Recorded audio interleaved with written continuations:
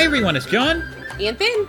And welcome back to Santa by the Minute, the podcast where Ben and I talk about 1985's Santa Claus the movie. 1 minute at a time. This week we are on minute number 28. The prophecy has come to pass. And this is also our first show of October 2020. Yay, it's Halloween season. It's the Halloween month. Yeah.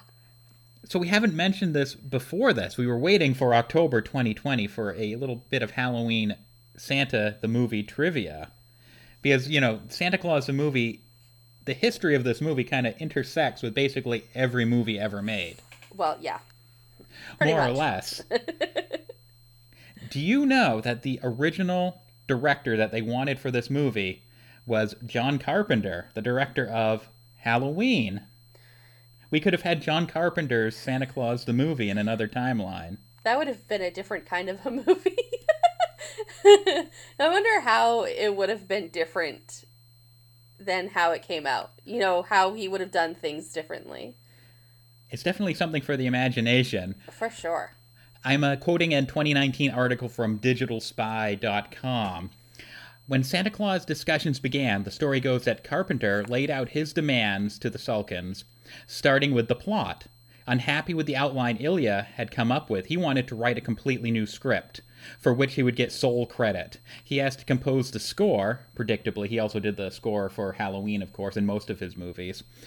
But Carpenter also demanded final cut, which was less typical for a film of that size. Finally, he wanted to cast Brian Dennehy, at the time best known for Rambo First Blood, in the role of Santa.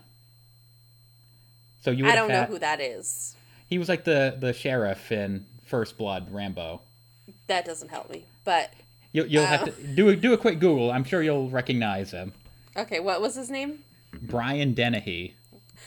Oh, this guy? Yeah, I know when you saw the face, you would recognize him. Yeah, I do recognize him.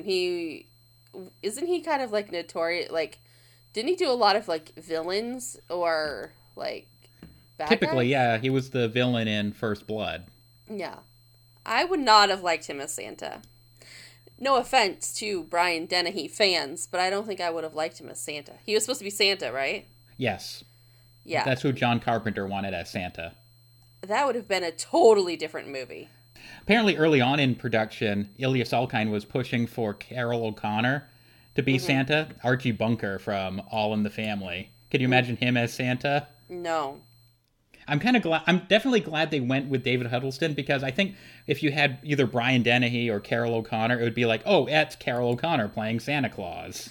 Yeah, definitely. It wouldn't have given you the illusion that this is actually Santa Claus.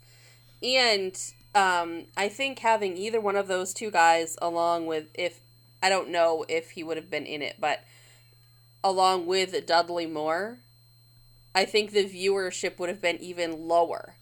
Because no parent would have brought their kids to go see a Santa Claus movie with those two in it. You know what I mean? No. Mm-mm. I wouldn't have. So there you go, a little Halloween bit of trivia and how it intersects with the production of Santa Claus the movie. So anyway, going back to Santa Claus the movie, minute number 28, we pick up where we left off last minute as Donner is trying to sneak a peek at the Ancient One. He wants to see what all the hubbub is about. Yeah, but he does pay attention to Claus, and he sticks back into place where he's supposed to be. Yeah, because Claus kind of like shoos him away with his hand. Yeah. And then the Ancient One is walking down the reindeer runway in the toy tunnel. Walking down the aisle. Yep, all the elves are taking their hats off to show their great respect for him. Anya bows. Well, she... I don't know if she I don't know what she is exactly doing, but she kind of looks like she sits down for a minute. Like, she's overwhelmed with what's going on and has to sit down. And then I do know that she holds Patch's hand because she couldn't reach Claus. It says that in the book. That's interesting. That she holds on to Patch because she couldn't hold Claus's hand like she wanted to. She is nowhere near Claus, though. That was the point. Like, she was so far away from Claus during this, and her emotions took over, that she wanted to hold his hand, but she couldn't, so she grabbed Patches. How it plays out on the screen, I just assumed that she was, like, bowing down on, like, one knee to show respect, because she didn't have a hat to take off like the other elves. Yeah, but then maybe. But then, like you said, maybe she got so emotional she needed some support to get back up. Yeah. So that's why she kind of grabbed onto Patch. Yeah. And then we see the twins, Prancer and Dancer, bowing their heads. Even the reindeer know this is a big deal. Yeah, they know what's going on. They know what's up. Let's see. Are these the two, Prancer and Dancer, that we know already? You're the reindeer expert. Let's see. Yeah. It goes along. They do. They both have their monocles like they're supposed to. Now, by the way, the only reason I knew it was Prancer, and I assume Dancer was next to him, is because all the reindeer are, like, decked out with, like, little name tags around their collars. Right, yes, so that you can know who they are. And it does appear that the two animatronics for Prancer at the beginning of the movie, when we were introduced to them, and the Prancer that they are using currently are extremely similar. So they did a good job keeping them consistent, because I doubt they're the same ones. I never noticed it till I was watching this minute, but as the Ancient One, he's approached face to face with Claus, and he gives Claus, like, a look. It's like, how come you haven't bowed down to me yet? And then that is when Claus bows his head in respect to the Ancient One. Oh, I didn't. Or do I have a very different read on it than you do? You read that differently. To me, it looks like he is bowing his head to show respect to Claus. Oh, and then Claus does it returning in return. it. Yeah. Oh, I thought it's like the Ancient One's so full of himself. It's like, hey, dude, Ancient One here. Kind of like in what is it, Robin Hood, where the sheriff is like, "Excuse me, kiss my ring." So let's hit the pause button here and talk about the Ancient One, shall we? Okay, go right ahead. Or the actor who plays the Ancient One. Yes. Now, this isn't a British character actor. No, this is one of our own all-American character actors. This is, of course, Burgess Meredith, with a very long beard. Yeah, this has got to be a wig. I don't think he You don't think he grew out his long. beard this long for this movie? No, I don't think so. So Burgess Meredith, born 1907, passed away in 1997, had a career dating back all the way to the late 30s and 40s. They wanted a really high-profile, classic Hollywood type actor for this role. You know, Burgess Meredith's even on the poster. I think he's fourth billed on the movie poster, even though I think his time is up in a couple minutes here of our podcast. Yeah, he's not in it very long. He was in Of Mice and Men in 1939, Foul Play in 1978, Clash of the Titans in 1981. He was nominated for Best Supporting Actor in one of his most probably well-known roles to people our age. He was Rocky's trainer Mickey in the first 3 Rocky movies. And he was also the Penguin on the Adam West Batman in the 1960s on TV. Originally, they wanted James Cagney or Fred Astaire for this role, other big names from the 30s and 40s, but they were too old, too weak to do the role. Oh, okay. I was like, I don't think they could be too old, but I could see being too weak. James Though Cagney it's not a in very particular, strenuous job. Yeah, James Cagney in particular, he said he liked the script, but, he's like, I can't do this. Mm-hmm. It was Dudley Moore, who was friends with Burgess Meredith, that made the connection there. Got all the pieces to come together, and that's why we have Burgess Meredith as the Ancient One. Mm-hmm. And you know how we had a connection to Halloween at the beginning of the show this week? I mentioned Rocky. Now, Burgess Meredith was in the first 3 Rockies. Rocky IV opened up the same weekend in 1985 as Santa Claus the movie. Which one did better, Santa Claus or Rocky IV? Rocky IV, in its first weekend, made $20 million. Santa Claus the movie made $23 million during its entire run. I bet he wishes he was in Rocky 4. Well, I think he died. I think his character died in Rocky 3. But I suppose he could have had a flashback. He's like, no, I gotta do Santa Claus. You could always bring him back. Rocky 4 was the 4th highest grossing movie of 1985. Santa Claus the movie was the 38th highest grossing movie of Poor 1985. Santa Claus. I No just respect. feel so bad. This is the best movie. I mean, it's like, I mean, I can't say it's like the best movie, but it deserves more credit than it gets, for sure. We are the two who have taken it upon ourselves to give this movie the treatment that it's needed for the past 35 years. It may be a little overdue, but... It's extremely overdue, but we were too young to do it when it came out. I want to say, according to Box Office Mojo, Santa Claus the movie pulled in about $5 million on its opening weekend. That's so sad compared to what they put into it. It's amazing. Let me get the exact date here. 1 second. What was the weekend? Yeah, they both opened on November 27th. They both opened November 27th, 1985, which I'm going to guess was Thanksgiving weekend. Yeah, that sounds about right, yeah. Which would have been a very good... Those are typically good weekends for movies to come out. I feel like today, if there was a Christmas movie, they would have opened it a lot sooner than Thanksgiving weekend. I would think like the 2nd of November, maybe. Yeah.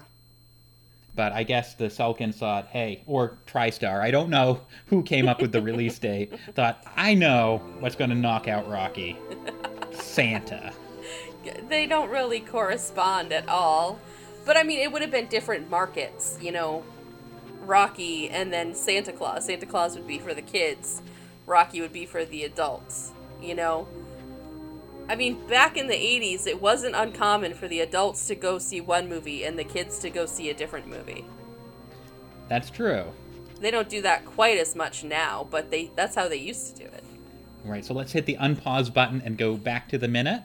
The prophecy has come to pass that there would come to us a chosen one, and that he, having no child of his own, would love all children everywhere, and that he himself would be an artisan and a craftsman. I hate how it cuts off. It's like, yes, he's an artist, a craftsman. No, what else? What else? What else is in this prophecy? So does it deviate too much from what he says in the book or the comic, or we can't really go too far ahead because it might overlap with next week's minute? Well, I will tell you some of the differences. So in the book, I don't exactly know what is said, but whenever the Ancient One paused, you know how he's talking and he has like these slight pauses between his phrases? He talks kind of like me. He stops every and he pauses in between his words. In the book, the elves had a like they chanted and harmonized between the phrases. It isn't like complete silence like in the movie. I don't know what they say. It doesn't tell me. But there's, like, music and harmonizing and chants going on whenever he stops talking in the book. Which I could see why they don't have. I think that would be a little distracting. In the comic, it isn't really that much different. It just says, the prophecy. It says, the prophecy has come to pass that a chosen one would come to carry our gifts to the world. That having no child of his own, he would love all the children, that he himself would be a craftsman, a skill maker, and I'm not going to continue because the minute cut off, so therefore the comic cuts off. You'll have to come back next week. Yes, I'm cutting off in the middle of a word bubble in the comics. I believe next minute is wall-to-wall prophecy. Yes, I believe you are correct. Any final thoughts on this minute before we wrap it up this week?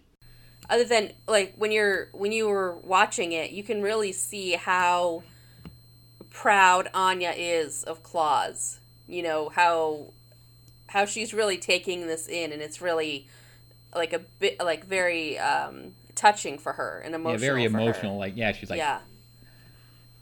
She's like filled with like pride, emotions. Look like Yeah, she's gonna burst out I crying. would be pretty proud of you if you became Santa Claus too. You know. I'm glad to hear that. So if you ever have the option, let me know, and I say go for it.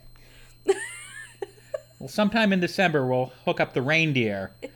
Make sure it's extra snowy out, and we'll go out in the woods and see what happens. See if we can get lost and saved by elves. Let's try it out. We have a problem though. We have a child of our own. Maybe they can make an exception. Yeah, I guess the prophecy wouldn't work on us. I'm also not a wood carver, so No. So maybe I'll just stay inside where it's warm and watch Netflix instead. Yeah, I guess. All right.